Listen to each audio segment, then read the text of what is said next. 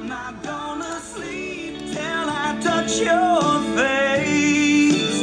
Baby, not a week, I could go for days. If you ever needed to see me down on my knees, take a look at me. Baby, I can't sleep. Ooh, bringing it home with Sarah and Tennille. That is Clay Walker. Yes. I don't know Clay Walker. I'm familiar. Well, he can't sleep. The name of the song is I Can't Sleep. Yes. Well, hopefully he's sleeping better these days. Well, That's I a song hope so. from the 90s. Oh, that's not a new song. No. Okay, well, hopefully his sleep patterns are good at this point. Yes. But I'll tell you what, a lot of people's sleep patterns are off. Now, there is a phenomenon called coronasomnia.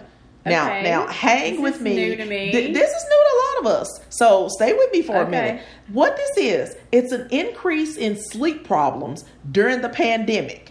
And it's got a lot to do with the increased anxiety and stress. It's different from regular insomnia. I know a lot of my Facebook friends have insomnia because I see the posts about, having insomnia. Right. But this is pandemic related. Okay. It's got to do with how our sleep habits changed during the pandemic. Because think about it. People were sleeping less at night Okay. because they didn't have to get up as early to commute. Many were working from home. The kids weren't going to school. They didn't have to catch the bus as early. So we stayed up later. Well, I definitely feel the tie to that because not having to come to work every day, my alarm, I got about an hour and 15 minutes more sleep. Right. I mean, it takes a shorter length of time to Get ready. go to the living room than it Yes. does to drive to work. So our sleep patterns got thrown off. And so it's still suffering today. Okay. And Sarah, you look kind of tired today.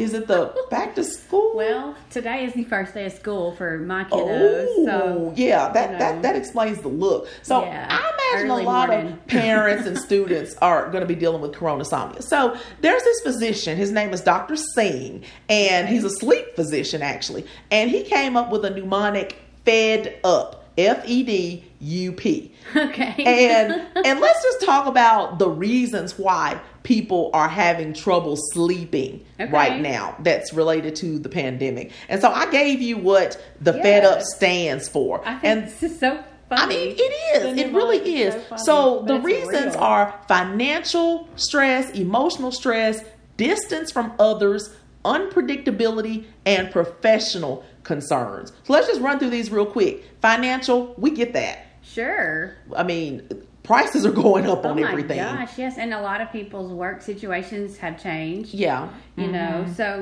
financial stress. Yeah. Definitely pandemic related. Yeah. Emotional stress. Emotional. That's huge. I mean, we're starting to see numbers increase again. We thought we were kind of on the decline. Now they're coming back up. So we're all over the place, right? Right. And just thinking about the last year, it's emotional. Emotional. Yeah. Distance from others, still kind of a thing. Yes. Even if we're back to traveling some, we're probably not traveling as much as we normally do. We're not gathering as often maybe as we used to.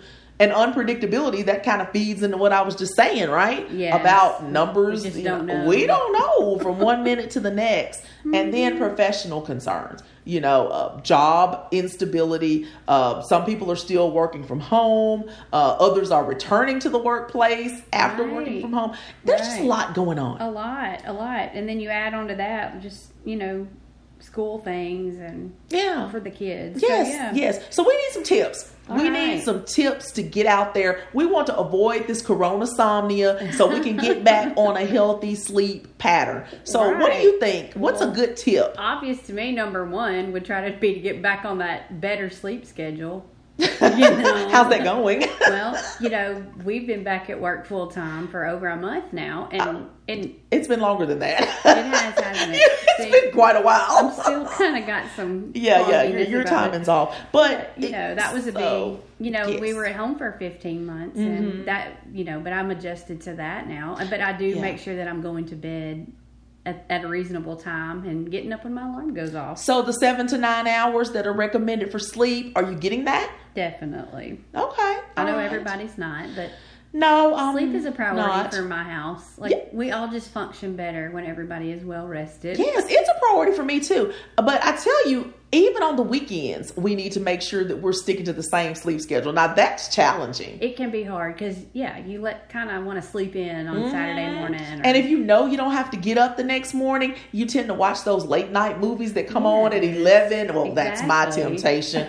But, and napping is something that we have to avoid. If you're having trouble sleeping, those naps, they can just ruin it for you. Don't sleep during the day if you're having trouble sleeping at night. Oh, sometimes a nap feels so good on Sunday afternoon. A power nap, 20 to 30 minutes. That's not enough for me. But a lot of people, just a short little power nap is exactly what they need. Oh, gosh. But I feel you. That's what's recommended. You're absolutely right. 20 to 30 minutes for a power nap. But, get some sunlight every day. Now we don't have sun every day. We've been in some rainy patterns this summer. But the sunlight, that regulates your body's internal clock. What's it called? Your circadian rhythm. Yes. I mean, you need that sun to say, okay, it's wake time. It's time to get up. It's wake time. And then when the sun goes down, we start to come down from that and, prepare for sleep time. Right. So we got to get sunlight.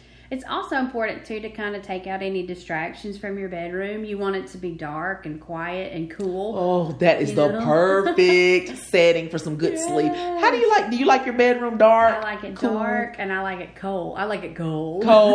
But I do like a fan. I like a little background noise. I don't like the TV on, but I do love a fan. Actually, I have two in my room. Oh, wow. So you've got a whole breeze going on through there. So, you got to make the bedroom a place that's conducive to sleep. And caffeine and alcohol, they are not your friend when it comes to getting a good night's sleep. So these are two things that are recommended that you do not partake in if you're having trouble sleeping. Right. It'll stimulate you.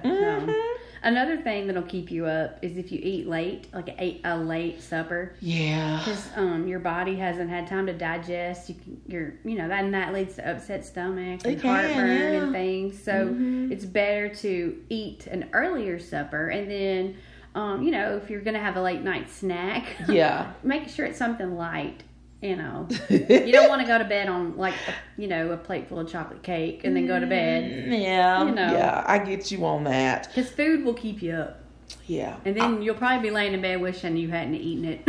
Well, I'll tell you something else that can keep you up at night is anxiety. That can really do it. And, it's recommended that you use exercise to manage your anxiety. And, exercise has a whole lot of other benefits other than just managing anxiety. But, anything that causes us stress, we need to take a break from it. Don't you agree? Oh, I agree 100%. I mean, the scrolling sometimes. Oh, turn it off. Turn off the scrolling, turn off the news. Stay away from negative people if you need a break. Something to bring your stress level down. Yes. Because that's going to affect your sleep. Do something that brings you a little joy before bedtime. Yes. I like to read a book, things like that to kind of calm down. Yes, that is the kind of thing that we need to be doing. So we want to battle this coronasomnia. We don't want to be like Clay Walker. We want to make sure that we are getting sleep. And I just think some of these tips can come into play. And Sarah, you might have to exercise some of these tips for the back to school sleep deprivation. It's always rough.